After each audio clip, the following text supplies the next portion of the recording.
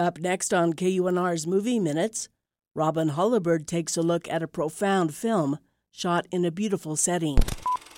The title Montana Story specifies a specific location, one that can cure the past pain. The opening shot of a sunrise and its rays spreading across a stunning set of jagged mountains foretells a future of peace and promise, one needed by the story's two main characters. The plot returns a grown brother and sister who suffer from the scars of an abusive father who now lies comatose and ready to die at his Montana ranch. The cause of all the story's grief and strife, he never speaks a word. Dialogue goes to up-and-coming actors Haley Lou Richardson and Owen Teague, youthful but skilled and insightful performers. Richardson demonstrates an innate intelligence, as she did playing a supporting role in The Edge of 17.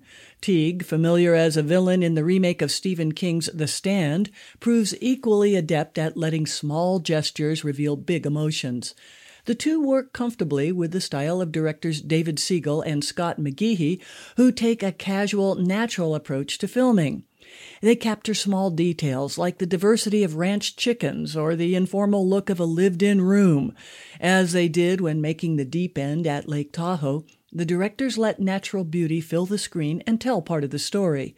Using their own original script, the directors take subtle steps with symbolic elements like an aging horse or an abandoned mine that reflects elements of Dante's Inferno.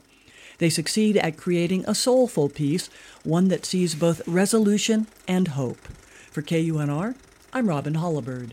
Robin Hullabird is KUNR's entertainment reviewer, author, and former film commissioner for the Nevada Film Office. You can hear all of her reviews at KUNR.org.